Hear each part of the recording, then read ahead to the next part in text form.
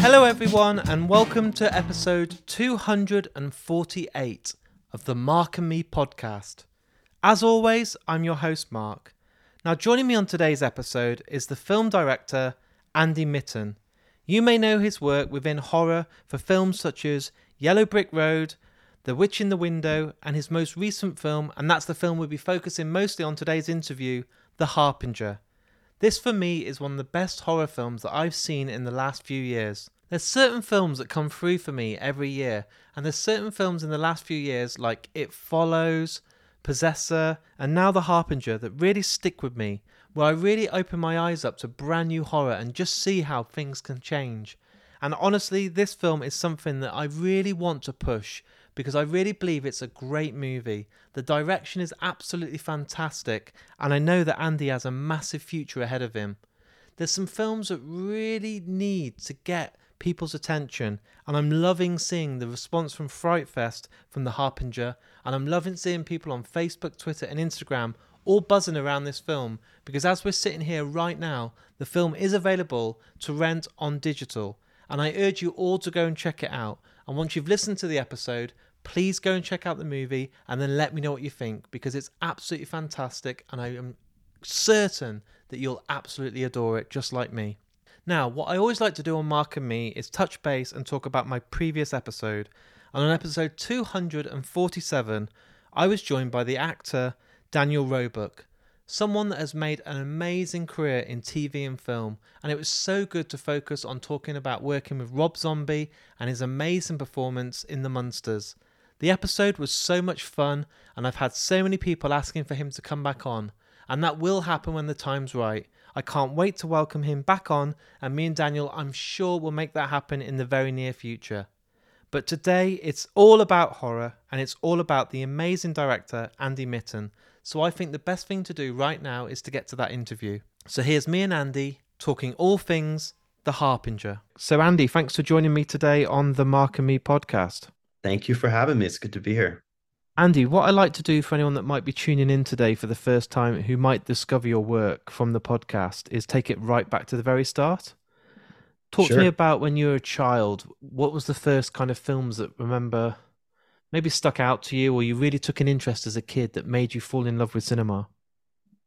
Well, I was a child of the 80s. And so the thing about the 80s is there was horror in even the kids' content back then to find. And I always gravitated towards that stuff at the youngest stage, whether it was like the Disney adaptation of Legend of Sleepy Hollow. I remember seeing that super young. And, or the horror you would find in something like, I don't know if there's anything scarier than the end of Who Framed Roger Rabbit and what happens to Christopher Lloyd's eyes after those eyes, the eyes, bulging, right? Yeah. I can't match that. So they were things that were supposed to be for us, whether the Gremlins or Ghostbusters and the Librarian Ghost, or things that I always was a magnet for that stuff. And I became the kid who was begging my mom to buy me the Stephen King book at the store when I was really inappropriate ages. And working my way up through PG-13, horror. I guess that the Poltergeist movies were really important to me. Critters was the first movie I saw, the first horror movie I saw in theaters. And I just always ate it up. It always felt like a safe place to me. It always felt like my mom was always super confused. She was like, what is wrong? Why do you want all the negative imagery? And I never took it as negative imagery. I think I always intuitively understood if it's fiction, it's sort of, there's like love and collaboration in it. There's, it's kind of the opposite, which is how I feel now. Weirdly, when I was talking to you then, I thought he must be around the same age as me. And when you were talking about certain films, and I thought he's going to say Poltergeist. He's got to say Poltergeist. That was one of those first videos that I remember getting from Blockbuster Video. And it was that one that I was like, Mum, please let me watch it. Like, please. I just want to watch it. And I was way too young. And it fucked me up, but I absolutely loved it. And even now when I watch it, it still scares me. And, the girl's voice and everything, it still stays with me. But you seem very much on the same page as me, and I think we probably had the same childhood. Definitely Ghostbusters. That scared me. That genuinely frightened me. Those dogs with the red eyes. It's scary. They scared me. Building, just the building, the miniature they used. The vibe of that movie is super scary. So with your parents obviously then allowing you to watch these, or maybe you're watching them without them knowing, did this make you just want to focus on horror? Were you then watching stuff like Indiana Jones looking for the horror elements and Goonies looking for those scary moments of One-Eyed Willie's boat and all the stuff on the floor? Or was it those sort of films that stuck with you? As a kid, yeah, I mean, I was interested in a lot of stuff, but as a kid, that's what was important to me. And then what happened is I fell into theater in high school, and I became really interested in playwriting, interested in all sorts of drama. I went to college for theater. I was always a horror fan through all of this time, but I, obviously there's not a lot of horror theater. I've tried it. I've done a little bit of horror theater. It can be good, but It's very limited, isn't it? it's limited. Although I might say that one of the scariest things I've ever done, I did a play in a black box theater that took place in a power failure. It's lit only by the flashes from a Polaroid camera Oh, and the wow. sort of after image. And so there's since you have more senses to work with, there's things you can do that are fun, and I've always been trying. But theater took over for a while. I ran a theater company, nonprofit in LA, with some friends from school for a while. But everything was always about taking all this stuff and eventually bringing it back into the horror space, and hopefully that would help me be distinct once I got there. So it was a long journey in a big circle that led back to horror, which is where the source was. And I suppose, was it always just horror for you? Was that the kind of vision because you were such a fan, because it shaped your kind of love and taste for cinema? Was it a case of, I think, was it 2006 you did Missing Persons as a short film? Yeah. Was that the case that you were always going to go down that avenue? Because then 4 years later, obviously, you had Yellow Brick Road. So was it a case of you were always only going to do horror, and if that didn't pay off or didn't work, you'd kind of throw in the towel and do something else?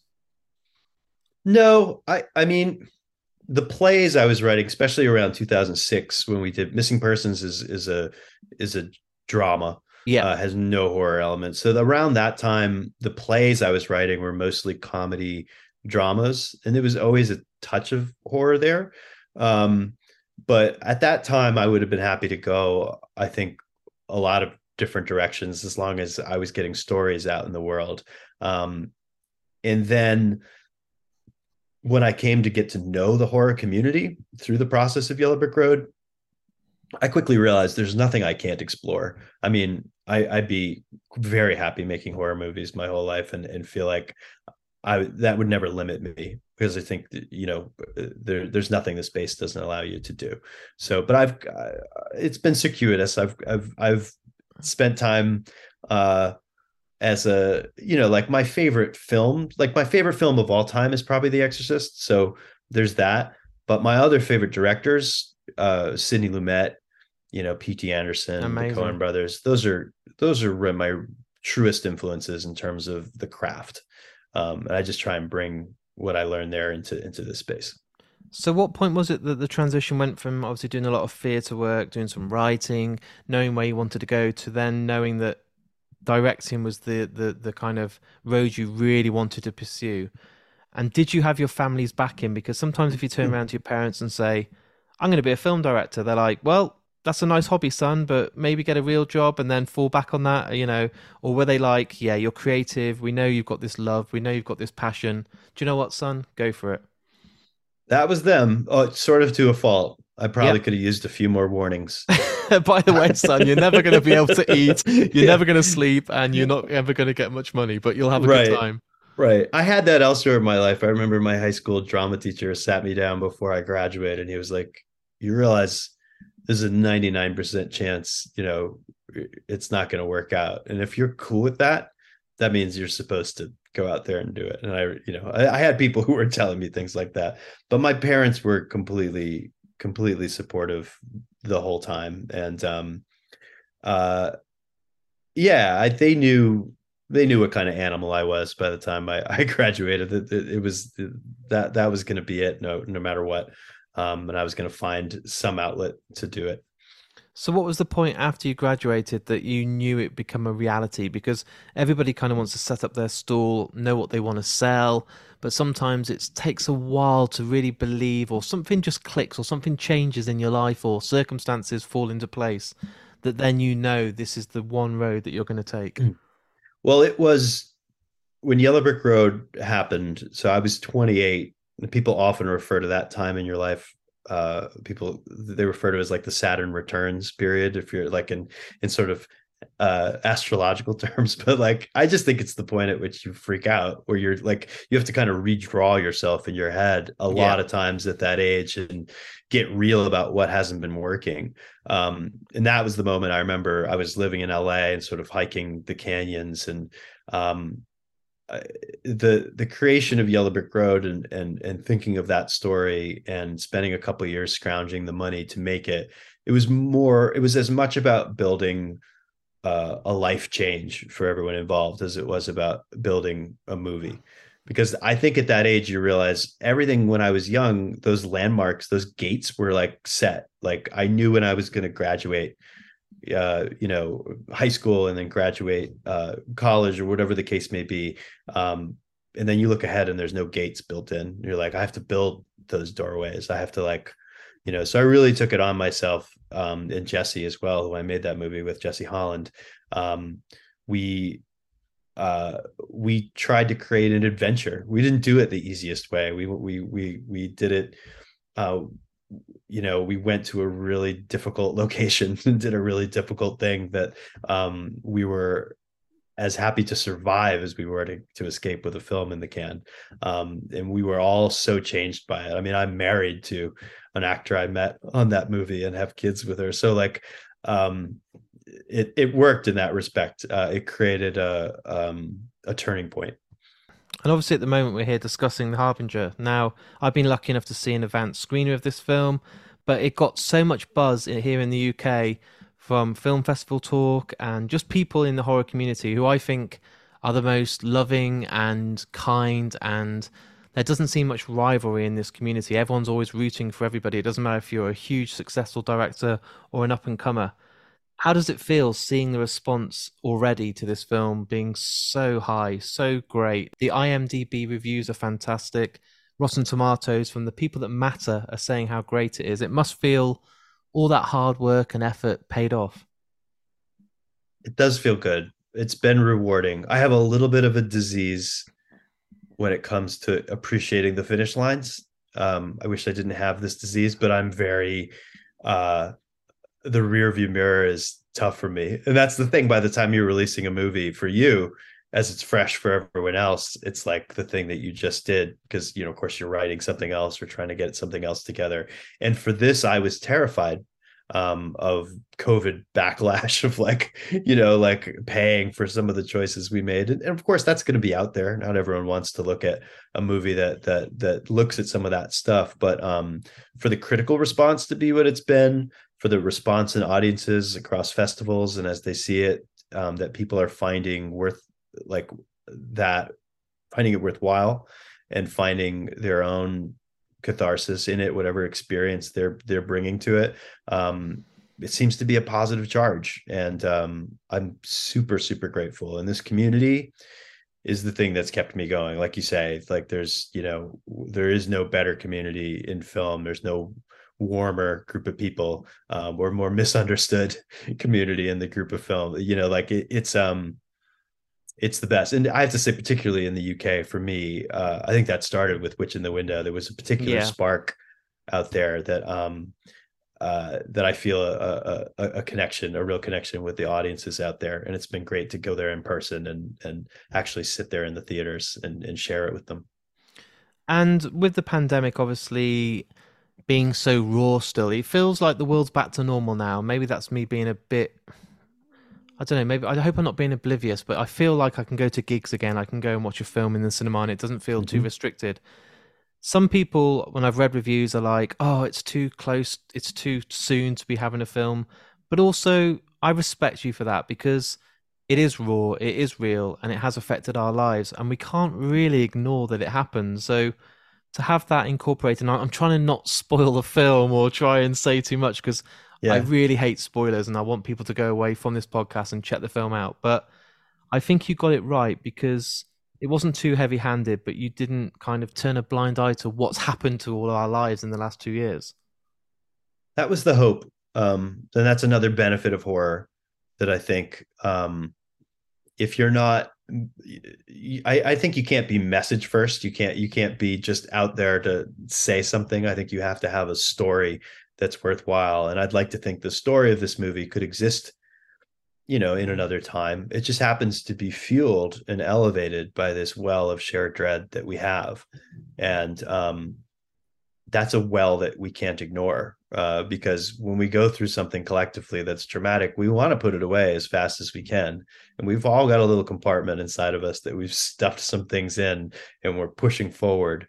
But I don't think we've quite processed. I think we'll be processing it for a long time to come. And that was my leap of faith. Like, this isn't going to be dated. I don't think. I think on forward in time, this is going to be a very fertile setting to choose, as much as any other wartime period is. I mean, usually those settings are regional, and this is a global thing that we're all tackling together. So whether I've gone to the UK or Colorado or Finland, like everyone has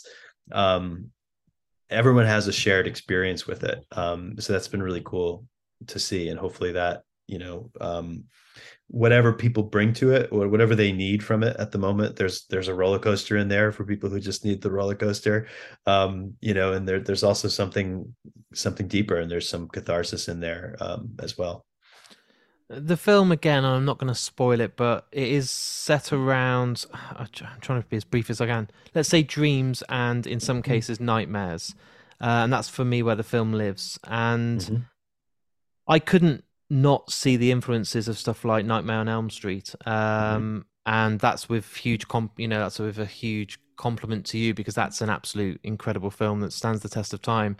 Are those the films that you were studying, that you fell in love with again with horror, that you knew would incorporate and be in your blood when trying to direct your own films, because their influences are so big in your life? Yeah, I do. I think, um, from when I grew up, from when we both grew up, like those box sets of like Nightmare on Elm Street and Friday the 13th and all that stuff are super super important to me. I could almost trust that was just going to be in me. I didn't really even have to think of it that much. Like, if you make a horror movie in dreams, you're standing on Freddy's shoulders. That's just what you're doing. But it doesn't mean he should have the market cornered. So in terms of other influences, where I think of it, the opposite end of that scale, just in terms of humanity, is Jacob's Ladder. That's the Yeah. movie that I was looking at most, in terms of, this is a very human movie. You're off your footing because the design doesn't change just because you're in a dream. But what we have is a really warm protagonist moving through a cold world. And that's the kind of friction I'm attracted to. So that became a touchstone, as well as the Nightmare, that documentary on sleep paralysis, which got me pretty good. I think those things were at the forefront for me.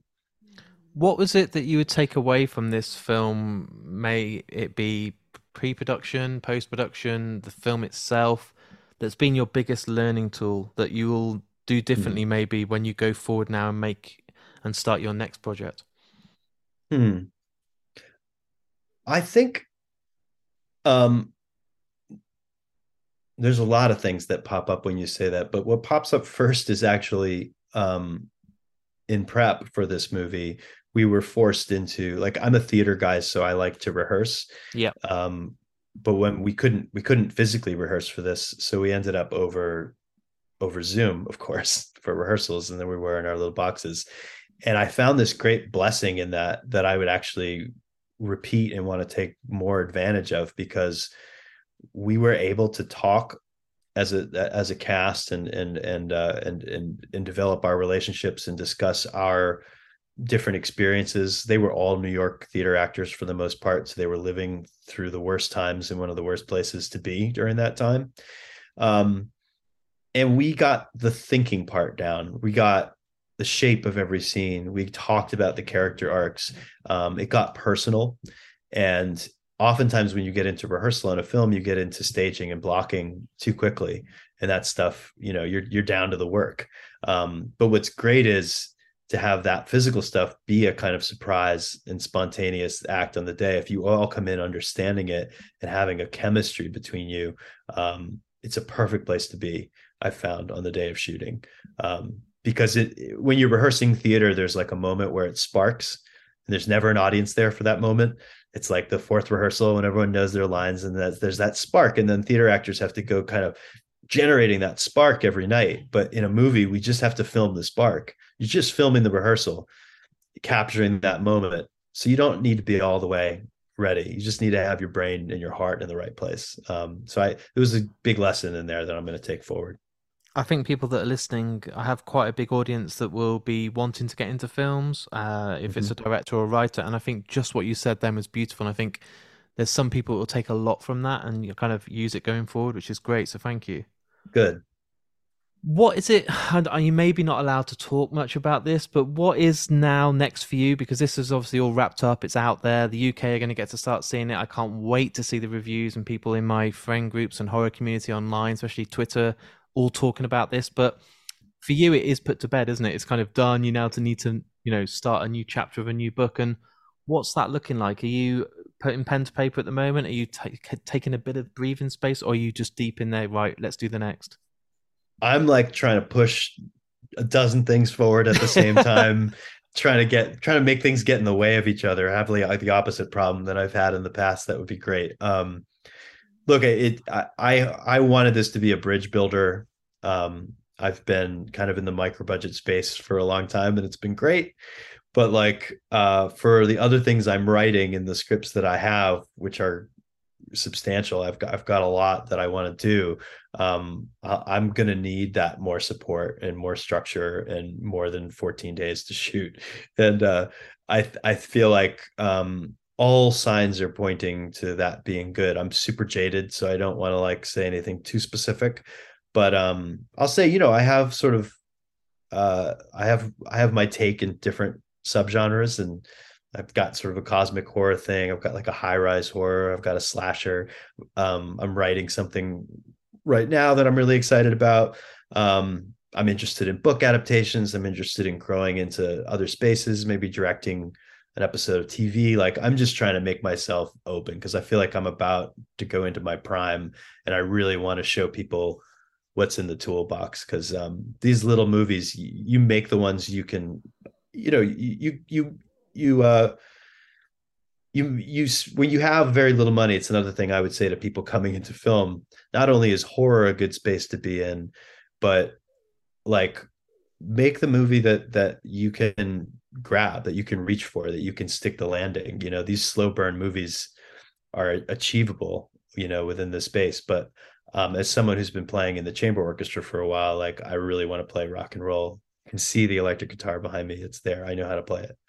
So I'm hoping someone gives me the chance. The signs are good. Your IMDb page next month will be absolutely rammed with, he's working on this TV series, he's doing a remake of this, he's just bought an adaptation rights to do this. I'll be like, oh my God, he's never going to sleep.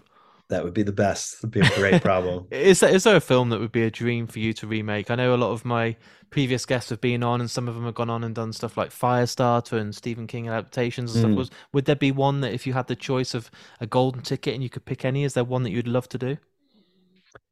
Well, knowing that maybe some of these things have been in and out of development with higher profile people than me, the things I've always taken forward, I am a Stephen King nut.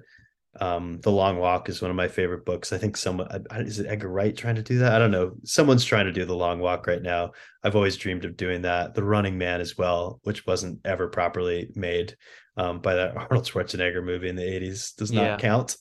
Those are things I bring forward. And then I'm meeting a lot of authors as well. I found that my work tends to strike with the literary side of the horror community. So Paul Tremblay is someone I'm really excited about right now, who has M. Night Shyamalan's new movie is based on his book Cabin at the End of the World. That looks amazing. That trailer got me straight away. I was like, oh my God, take my money now. Exactly. It's going to be great. So I'm interested in fostering those relationships more than I've got like a list of things I want to do. But all I know is like I wish I don't know why they keep remaking the ones that were done perfectly the Yeah. first time. Like all love to David Gordon Green, who I adore, but God, the last thing on earth, the thing that would scare me the most is to be remaking The Exorcist. It's my Yeah. all-time favorite movie. Like, no, I want to do the ones that I felt like weren't done right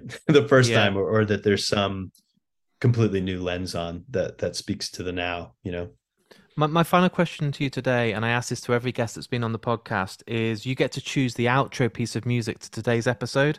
So once this is all edited and the world get to listen to our interview, the final piece of music, it can be from a score, it can be a song, it can be a band you love, but the outro piece of music is very personal because you get to choose it today. But I am putting you on the spot. You instantly probably have 100 songs you want to pick, but what's a Yes, song that came to your heart and head when I asked the question that you think would be perfect to sum up today's episode and be the outro music for today's interview? it is the opening credit theme, the main theme, Danny Elfman's score for To Die For. Amazing. Wow. And was Yes, it because it's just meant so much to you and it's like a perfect piece of music, or is it just, has it got something that's a bit more personal? it's a score. I think about that piece a lot because it's wild. I don't know if you remember it, but it moves between orchestral and like grinding hard rock. It'll do like 16 bars of just like metal, and then it just kind of whisks up into these, you know, into what you think of more traditional Danny Elfman sort of chorus stuff. And I it's a rule breaking moment, and that's what I find myself inspired by, those people who like break the rules and make those jagged transitions.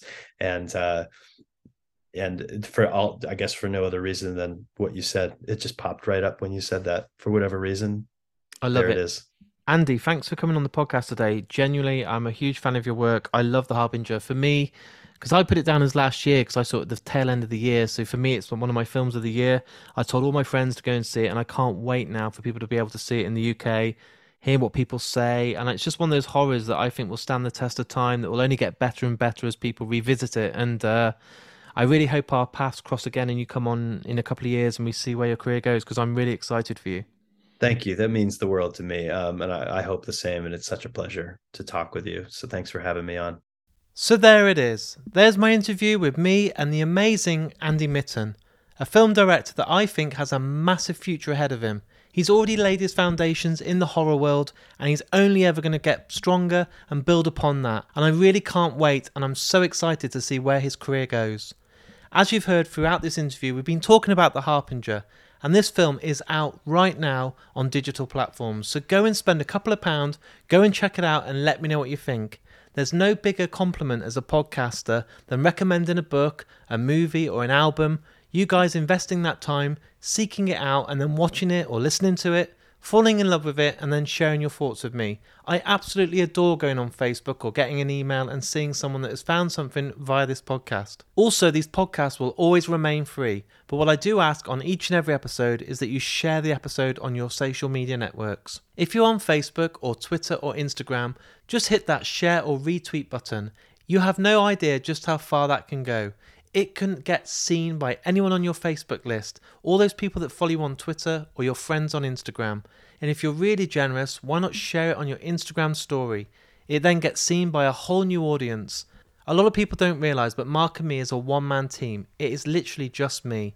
I don't have a producer, I don't have an editor, a scheduler, a marketing team, or this big huge budget. It's literally me, and I rely on you guys for sharing these episodes to build a bigger audience, so it really goes a long way. And if you're struggling to find the links, they're all available on markandme.com. I also have a Patreon page. This basically helps fund the podcast and allows me to host the podcast on stuff like Spotify, Amazon Music, Apple Podcasts, Podomatic, and all the different sites that you go to for your podcasts. That isn't free, but with your support it means I can do that and spread the word even bigger. I make no money off Mark and Me. Every penny that comes in via Patreon goes right back into the podcast, allows me to go and travel the UK, interview people, produce the podcasts, and get more and more episodes for you guys at home. I have a lovely group of people on there, and I really do need some more support. So if you can stretch to a couple of pounds a month, for that I guarantee now that you'll be getting at least 2 episodes every week. Not only that, I'm going to be launching a brand new Lost Tapes series, which are episodes that will only be for people that support me via Patreon. Also, thanks to my amazing friends at Richer Sounds, I have some incredible prizes each and every month to give away. You'll also get a badge as soon as you sign up, you get some exclusive stickers, and I'll try and do anything I can to make you feel even more valued and appreciated, because you really are. I'll be back in only a few days' time with a brand new episode. So until then, look after yourself, keep warm, watch The Harbinger, and I'll speak to you all very soon.